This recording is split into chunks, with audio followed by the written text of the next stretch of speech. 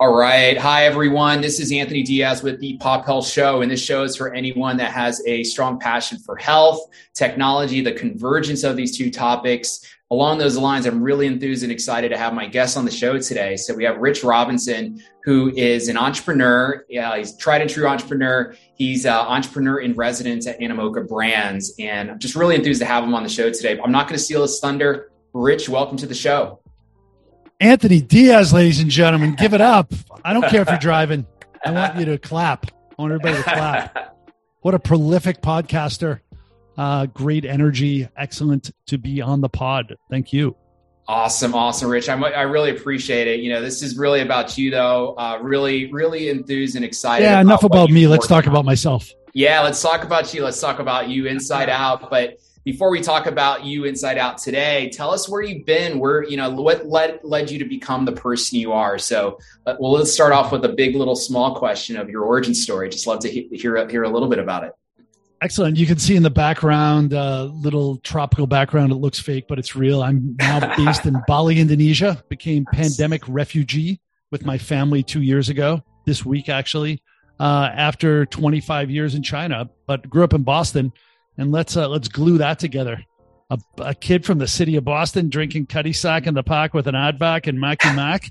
And now he's in China and Indonesia. How did that happen? What are you, in the witness protection program? No, actually, never convicted. I went to high school in like Southie, Dorchester. And then I took my wicked hash Boston accent and attitude out to USC in Los Angeles and got socialized in a very significant way. I think since then I've traveled to almost 100 countries and I've lived in 10, but going from Boston to LA was probably the biggest sort of shift. And at USC, I realized they had an exchange program with Cambridge University. It's probably the oldest exchange program between a US university and Cambridge.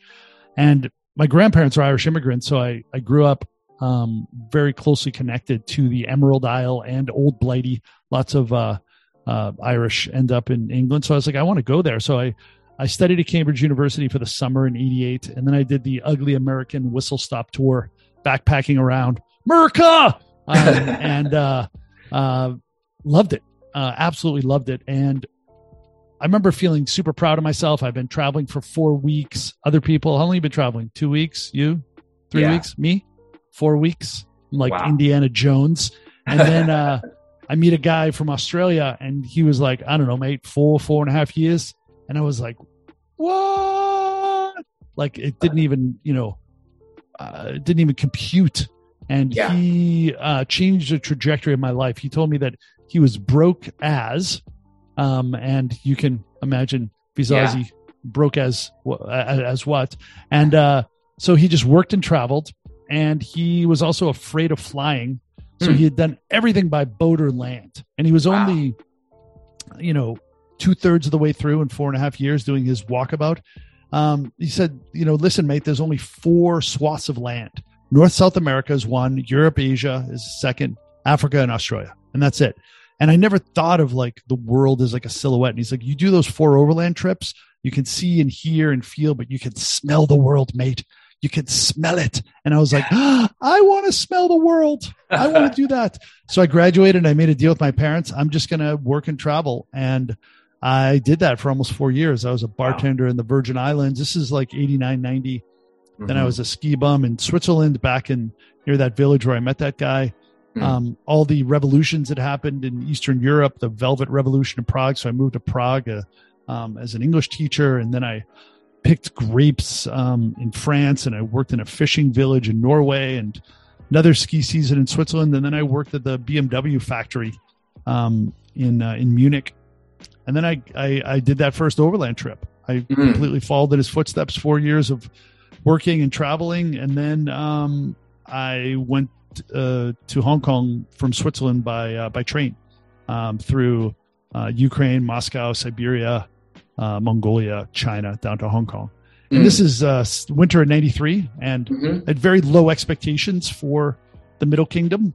China, for me, was a Peace Corps destination. The 80s, when I was in school, was marked by Russia taking over the world or destroying it, or Japan taking over the world. before Russia destroys it. And there's the Cold War and the rise of Japan. China was definitely not really, on the radar. And still Tiananmen hangover by 93. But then I got there, Anthony, we crossed the border from Mongolia, and the dragon just Game of Thrones style, like just dug her talons into my chest plate. And, and then the dragon and I had 2 kids, and now we're amicably divorced, but we're still good friends. But thank you. I'll be here all week. But I knew then that China was the biggest story of our life. Yeah. Biggest story of our collective lives, the rural to urban migration, the increase in GDP per capita, the, just energy and pace and pulse. And indeed, I'm writing my first book that's coming out in the next, quarter or 2 called At the Speed of China, like at the speed of light. And I've started a podcast around that, which is launching soon. And it just, the thesis is 4 years outside of China is a year inside China. So a generation, 20 years is a half decade. Things just happen fast there. And it's for better and worse. And that's what the book is about. Raise awareness, learn from that. So fell in love with China, traveled around the rest of Asia. I came here to Bali as well too, but I knew China was the place, and got my MBA in Europe, 94 to 96, and fell in love with the interwebs while I was there, August of 94. First web browser came out.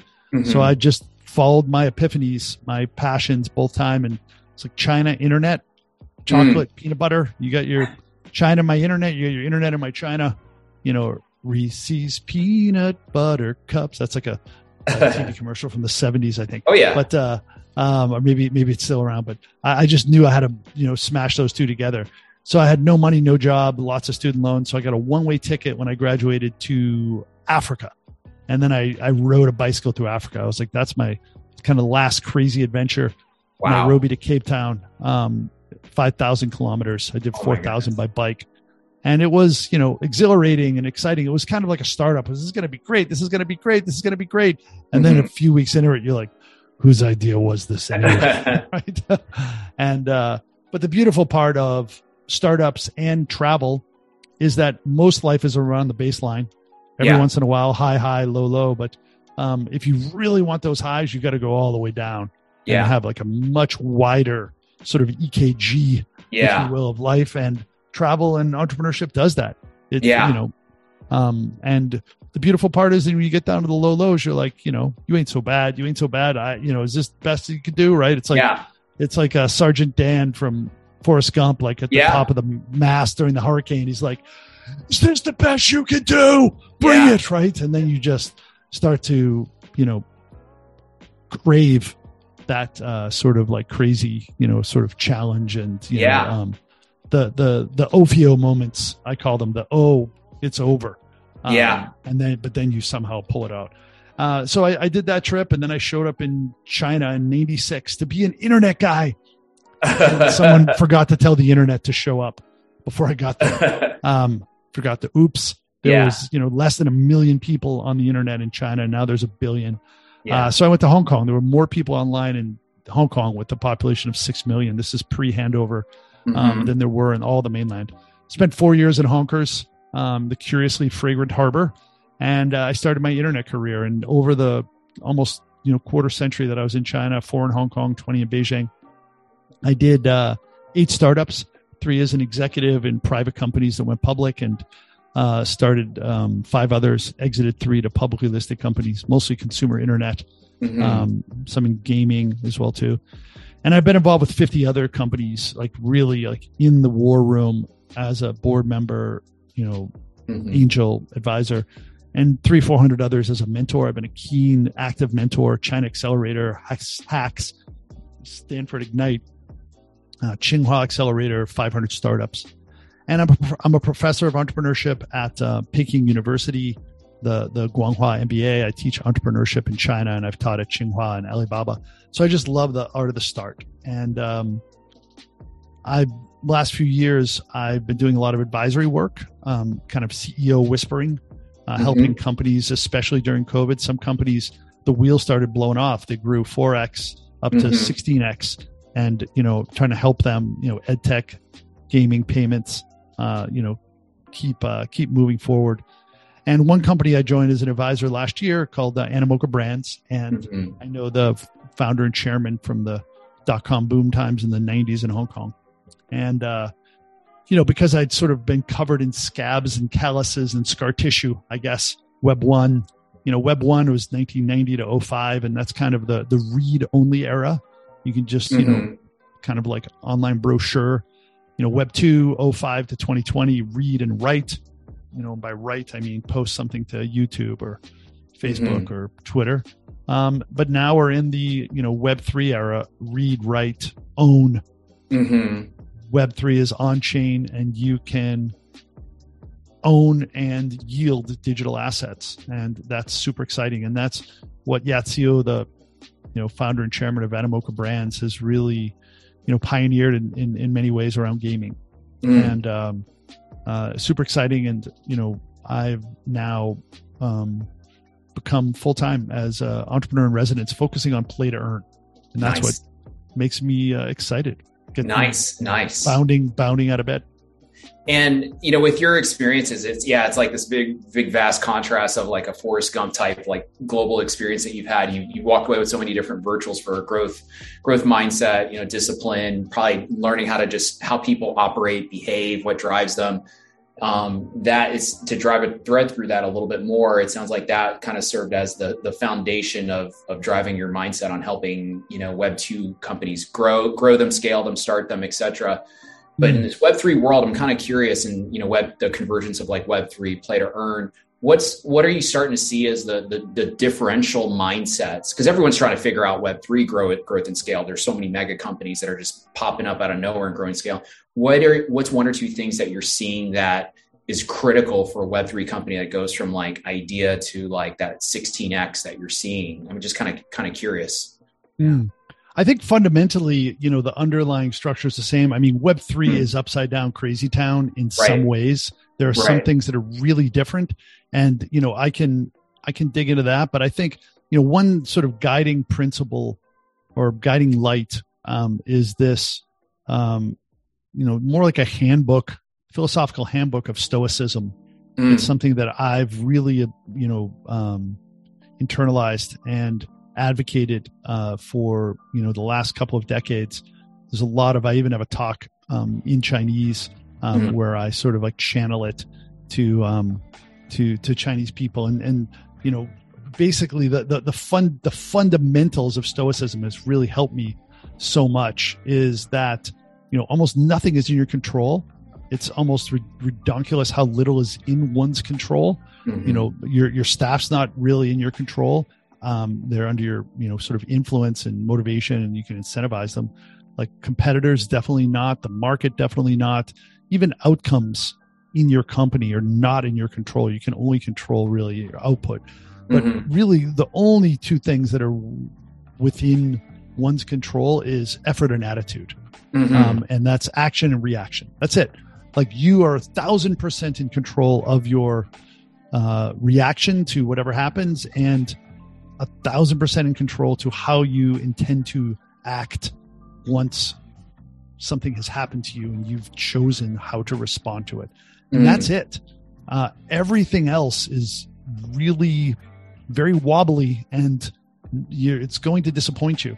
But you can wake up knowing, and therefore, if one can wake up knowing that, okay, my action and my reaction is the only thing in my control, but I really, really control that, then what are you doing every day to optimize for that? And just slightly improving it. And for me, it's sleep, diet, exercise, meditation, journaling, time with good people. And I think, all of those things, sleep, diet, exercise, meditation, journaling, time with good people, all of those things every day, I try to make some sort of commitment to and tweak and improvement. Like I just added something, there's a guy named Huberman. He has this sleep cocktail aid, that I just started taking to help me, sleep more deeply. And I've gotten my sleep patterns much more, regimented, since COVID. And I've been meditating, every day, for the past 7.5 years once I learned how to do transcendental meditation, right? Mm-hmm. And, my diet, pulling one of 3 levers that Dr. Peter Attia talks about, which is, what you eat, when you eat, and how much you eat, and then, exercise, it's push, pull, legs, 3 different, weightlifting, sessions a week, 3 different cardio, and then at least 1, maybe 2 sort of flexibility. And some of those overlap. So I do, 4 to 6 days a week of the exercise, and then journaling every morning after I meditate. I have a one line journal that I summarize the day before. And then I use Daily Stoic by Ryan Holiday to help guide some of my journaling. But if I have a lot of garbage in my head, I just let it flow out through my fingers. If I have something, anxiety or rumination, I just say, okay, you know what? I see you, I acknowledge you. Let's put it on paper tomorrow. And then time with friends. Like these days, it really means a lot of Zoom calls, but I have 50, I have a list of 50 people once a week that I'm catching up with for the rest of this year. And I did the same thing last year. And like, it's okay. Like victory is assured. If you just, if you tick off all of those boxes and just keep going, then victory is assured, and you can just focus, just go back to those things. Yeah.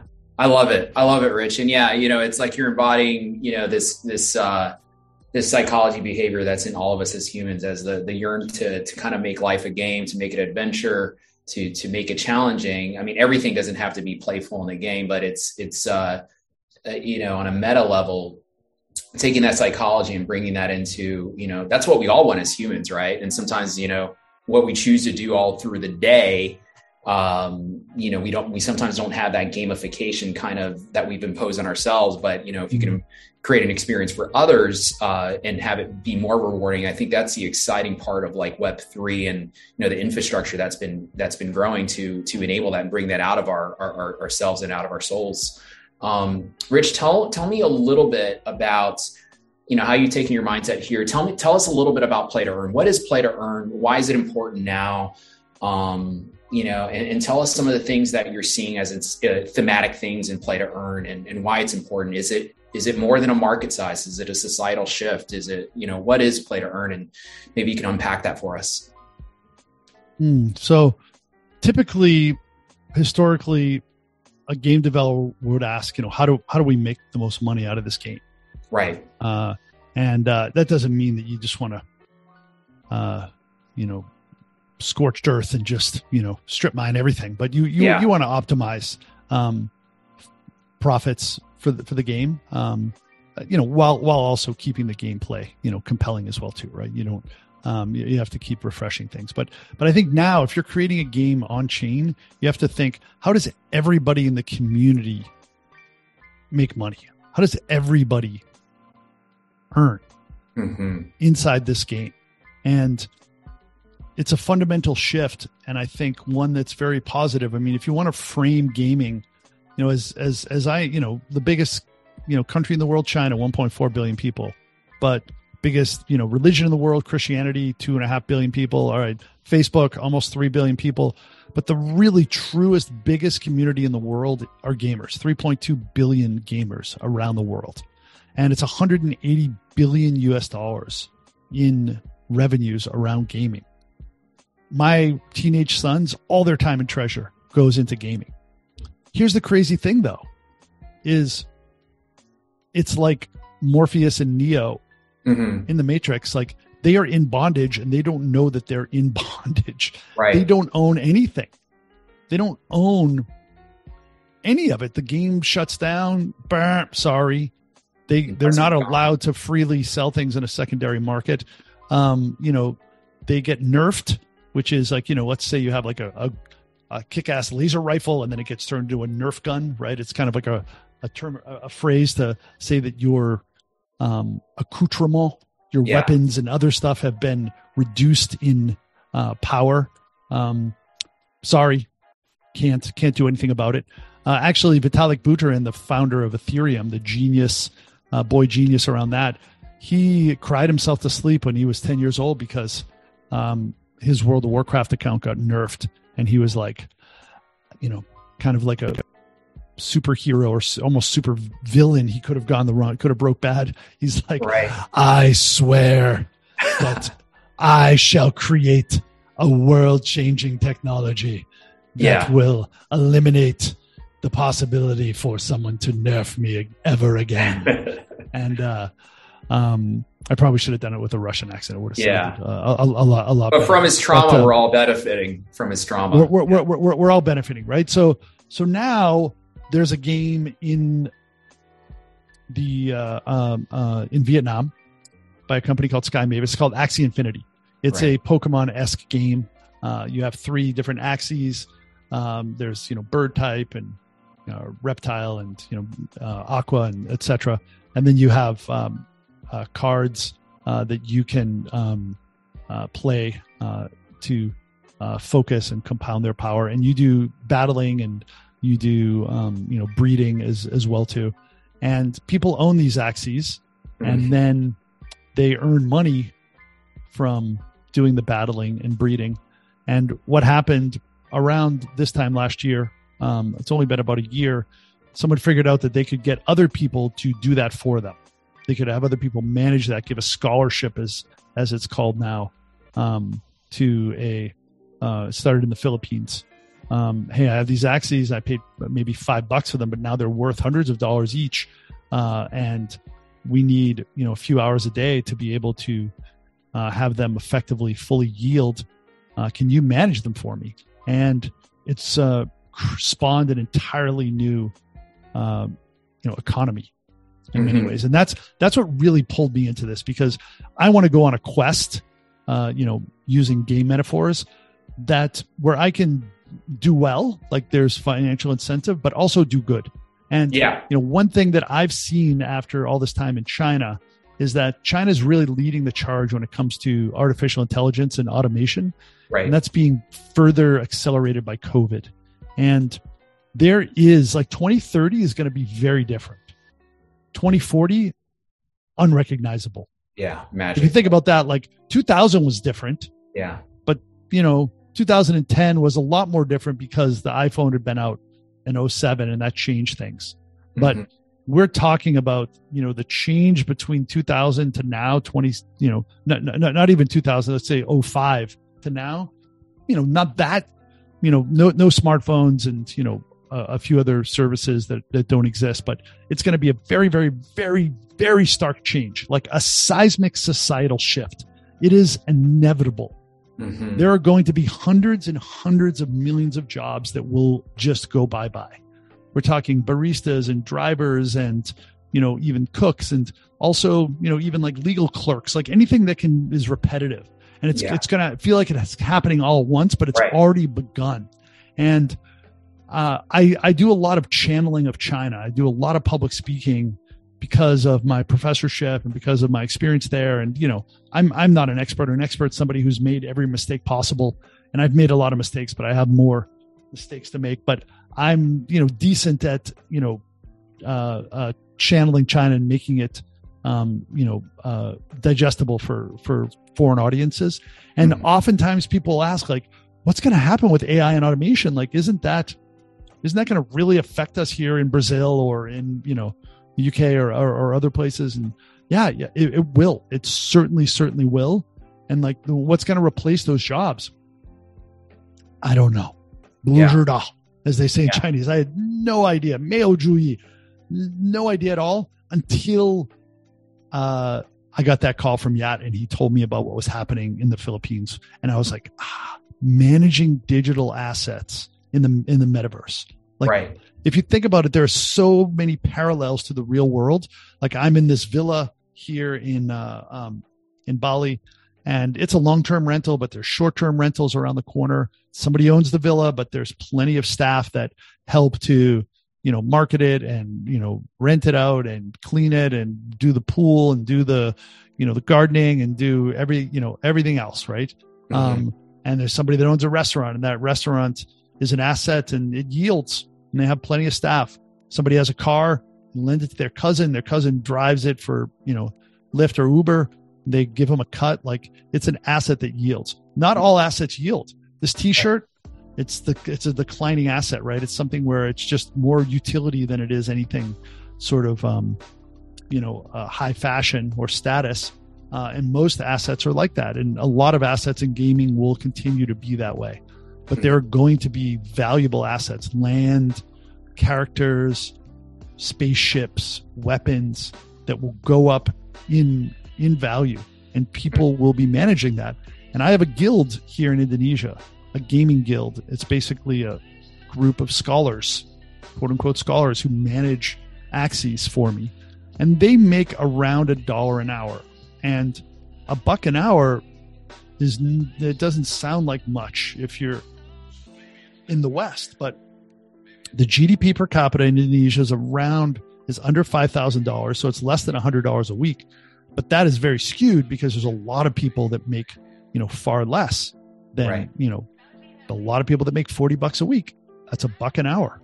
Yeah. So now what's happening is people can drastically supplement their income or even substitute. And, if I just did, back of the, envelope math, like 1 billion people, how could this impact 1 billion people? I think that it's at least 5 or 6 people that one earner in the developing world impacts on, right? 1 or 2 generations above, maybe their, spouse or partner, and then 1 or 2 generations below. So if you get 165 million people doing play to earn, then that has a, trickle down impact on 1 billion people around the planet. And and we can't even, this is less than a year old, and we can't even imagine necessarily all of the different roles in the metaverse that people will be doing with digital assets. And we're talking we could have 1.65 billion people doing that in the future. And it's going to be extremely common, and it's already begun. Do you think any digital game or any digital game franchise that doesn't adopt play to earn, do you see all games going this way in the next 5 years, that all major brands that have games will have this component baked into them? Mr. Serena Williams, Alexis Ohanian, he's the co-founder of Reddit, and he has a VC firm, 776, and he was just quoted as saying that he believes in 5 years, 90% of all games will be on chain. And he's putting his flag in the sand, and he's a visionary guy. Yat CEO, our chairman and co-founder, his school of thought is that once you actually get a taste of ownership, the way that he frames this is that we are digital serfs, SERFs, and we live under these fiefdoms, the House of Zuckerberg, right? Yeah. The Lords of Google, Blizzard, Activision, Twitter, TikTok, Steam, whatever, right? And it's partially social media, but our data is the most, all the companies that are valuable in the world, they all have data. Yeah. It used to be oil companies or companies that had, commodities, but it's really about data, and we freely give our data away. We're toiling in the soil of our Lord in the distance. And at the end of the harvest, here you go. We have 500 kilos of sweet potatoes.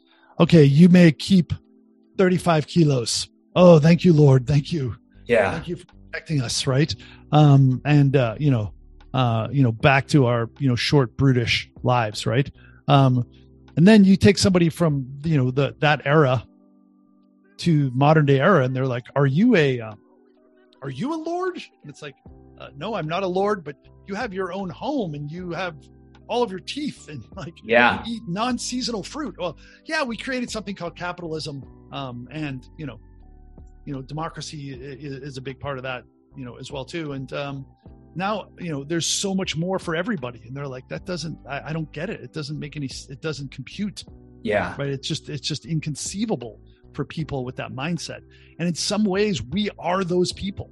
We're literally, we need to be red pilled and touch the mirror and get out of our, sort of digital bondage like Neo. Right. Yeah. It's not even hyperbole. Yeah. We can't even think that there is an alternative in some ways. but that future is now. It's started. Like all our traditional currencies, time, money, energy, data. Right now, it's like that sovereign freedom switch has flipped, or it can flip, and the infrastructure is being laid. We can investors, and now there's an infinite number of digital assets, but 90 to 95% of them may not be worth a whole lot, but the percent that do, it's gonna spur so many different economies and different new types of jobs. Can't even imagine. The fluidity and just lack of friction around that is going to spawn incredible new opportunities. And the food coloring is in the swimming pool. If you flail around in the swimming pool and try to push it away, it's just going to mix it up and spread it more, right? So it ain't going out. It's crazy how a lot of the world doesn't realize the world changed that rapidly, that fast with digital. I mean, I think they're finding out if they do a few more clicks than they're used to, or taps on their phone or whatever in this direction of Web3, they'll start to find out this, like, oh my gosh, like this Axie Infinity game, a third of the world can earn more money playing it than they can find as a job in a reasonable circumference around them. That blows your mind, right? And every game only has probably a shelf life in like 2 to 3 years, but that's the job of all these other games being spawned up. That's the blessing and amazingness. Rich, tell me a little bit. I know we're ending kind of the going more toward future focus here, but tell me where this is going. Like what verticals are you excited in? Where do you want to see your focus in this area? What types of verticalization or different tangential markets or similar markets that you're seeing? What excites you in this play to earn space in the future? In a world where there's going to be another play to earn Street Fighter game, play to earn Mario Kart game, every type of play to earn game you can think of, play to earn Clash of Clans, whatever. What excites you? What's where are we going with this, and where do you want to see your role play in the elevation of these verticals? Yeah, so our thesis is that as Web3 grows, it will become more decentralized. I personally doubt it's going to be as decentralized as people believe or want it to be, but it will be less centralized than Web 2, I believe. And we want to grow the entire ecosystem. So we did 120 deals last year, Animoca Brands, and we're owners of Sandbox, where Snoop Dogg has land, and we're the first money into Axie Infinity and Yield Guild Games, which is one of the leading guilds in the world that are putting scholars towards Axie and other games as well too. And we have a metaverse fund, and we have funds with different chains as well too. So we're a good egg in the ecosystem, and we want to help grow and see the ecosystem and cross-pollinate things. And the core of what we are doing is around games, just because gamers get this. Gamers are very digitally savvy. Gamers get digital currencies. Gamers, already putting all their time and treasure into this, as we said, and we believe that there's going to be, it'll be a $250 billion market in the coming years, and just gaming alone around on-chain gaming. And I'm starting an accelerator for guilds. I'm also investing and looking at a lot of play to earn games and a lot of play to earn mechanism across other industries as well too. And the other thing that excites me is that the developing market is really participating in this. Web 1 was all Silicon Valley. Web 2 started with Silicon Valley, and then China and Europe got a little bit more involved, and Asia, the rest of Asia only marginally involved. But now you can really see most crypto ownership, 2/3 is in Asia, and 60% of the world's population is here, but 80% of the dynamism and opportunity is here, I believe. So I'm really happily based here in the Island of Gods in Bali. So I'm excited to see what's going to happen and spawn from here. Indonesia is the 4th largest country in the world, and then China and India number 1 and 2, US number 3, and so lots of people here. Lots of opportunity to leverage that hive mind and and energy and optimism. So I'm excited about that. I love it. I love it. Rich, you spawned one last question that I think a lot of people are asking now, like, play to earn games, NFTs, blockchain, a lot of different terms, but then there's the metaverse, and a lot of people are confused how the metaverse relates to all these things, like what came first, the chicken or the egg. But what's your viewpoint on the metaverse? Is it like, what's the metaverse from your standpoint? Are there multiple metaverses or sub experiences? And is it like Wreck-It Ralph 2, right? Ralph breaks the internet, where they're in that Grand Central Station area, and then they're going into different games. It feels like there's going to be a lot of bridges, and so you play a little bit in Decentraland over here. You got your Axie Infinity character. You can bring them over into the sandbox here, or Decentraland over here. But what's the metaverse, and why now, and what's have to do with play to earn and NFTs? How do those concepts interrelate? Yeah, I'm going to channel Yat. Yat parallels metaverses to cities. Right. So, I love going to Miami. Wow. What a, excellent flavor to that place. It just has like its own unique, sort of, the weather and the architecture and the food and the people and the music and everything. Right. I also love going back to the city of Boston where I'm from. Right. That's pretty different. And then, man, Ubud, which is a, tiny community here and up in the jungles of Bali, very, very spiritual. But then you have, Beijing, the culture, and I love all 22,000 restaurants in Tokyo. And then you have, I love also, the city of Bern in Switzerland. It's a tiny little city, right? It's like, so if you just, and of course London is, this amazing dynamic ecosystem, and Berlin, and like, you just start like, I just bring up all these cities and pause a little bit so you can kind of evokes like a feeling.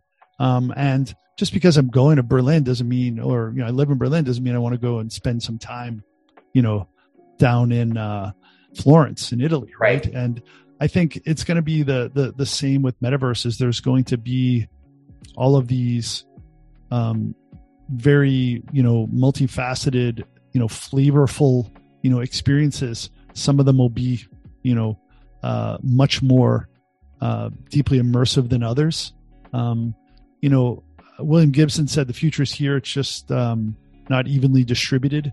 And I think the metaverse is already here. I mean, you can go deep into VR and AR and, or people are already living their lives virtually in so many ways. Right. And it's just going to get more and more boiled like a frog, more and more and more immersive.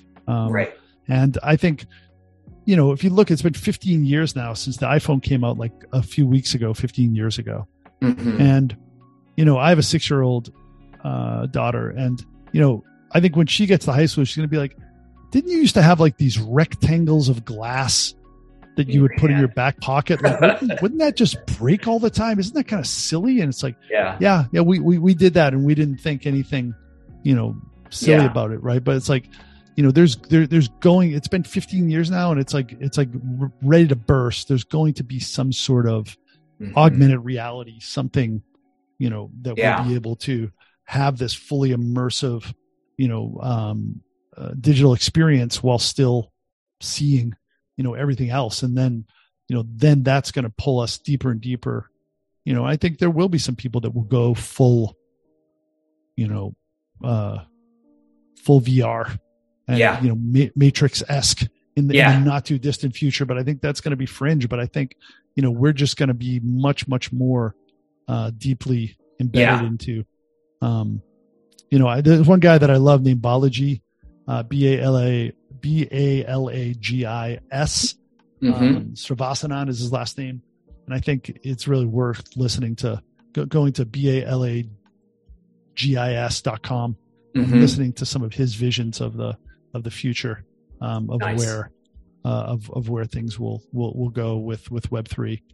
And, even physically, I think people will be moving to places where, hey, I can, get the best yield and the best sort of tax, the best sort of, lifestyle. I'm going to actually physically move to this place because, It's already happened in the Bahamas, and Yeah. it's happening in other places around the world as well too. So, that's it. another thing. COVID is just changing. If one can live anywhere in the world, then I choose Right. the dusty, polluted northeast suburbs of Beijing. Yeah. Wait, no, I don't. I choose Bali. Yeah. You just wake up, you're like, I don't need to be here. Yeah. I don't need to be here, but I very much happily choose to be here. And then this little pinhole to the rest of the planet Earth, and I can have amazing dynamic conversations with you and, just about, anybody else who's out there. And it's beautiful. I love it, Rich. Well, this is great. Yeah. I mean, we can jam out on so many other topics, and it's so rich and engaging just to have these conversations with you and kind of just take a deep breath. I mean, you and I are probably, million Zoom calls a day, but it's really refreshing to hear your story, your mindset on all of these things. And it's great to see your experience and how you've threaded that into what you're doing, having that contrast of so many different global experiences and, achieving that oscillation too of just, in person, going to different countries and seeing that different experience. And, hopefully we're not just sucked into the metaverse and just doing that all day, but hopefully, if you're in the metaverse at least 3 to 6 hours a day, you're at least, out in the open, breathing fresh air and good, nice, great climate. Good I kind of feel like I'm already in there, right? Right. We're in the metaverse right now. Right. I guess you could call this, this is not real. This is not like, the disclosure. This is a fake history, background I have. right? Yeah. And, I probably do all that much time already, it's just, how we, like Pong was a video game and it's super basic, but, pretty different from some of the, games that are available now, but a game nonetheless. So I was as addicted to Pong as, my boys are addicted to their games now. Right. So, yeah. Rich, this is great. I appreciate it. And the last question for sure is if our listeners want to get in touch with you or reach out, say hi, what would be a good way to do so?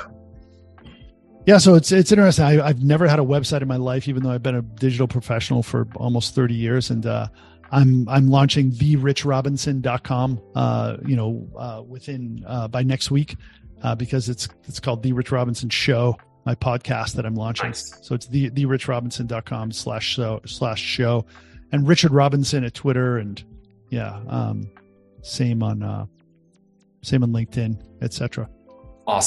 Awesome, Rich. Well, we'll let our listeners know this was an engaging podcast. It was just fun to jam out with you and hear about your focus and your passion. And to our listeners out there, this is the Pop Health Show. This show is for anyone that has a super strong passion in health, technology, the convergence of these two concepts, and just interested in making the lives of other people better. Rich, thank you so much. This was awesome. Anthony, thank you. Thank you so much.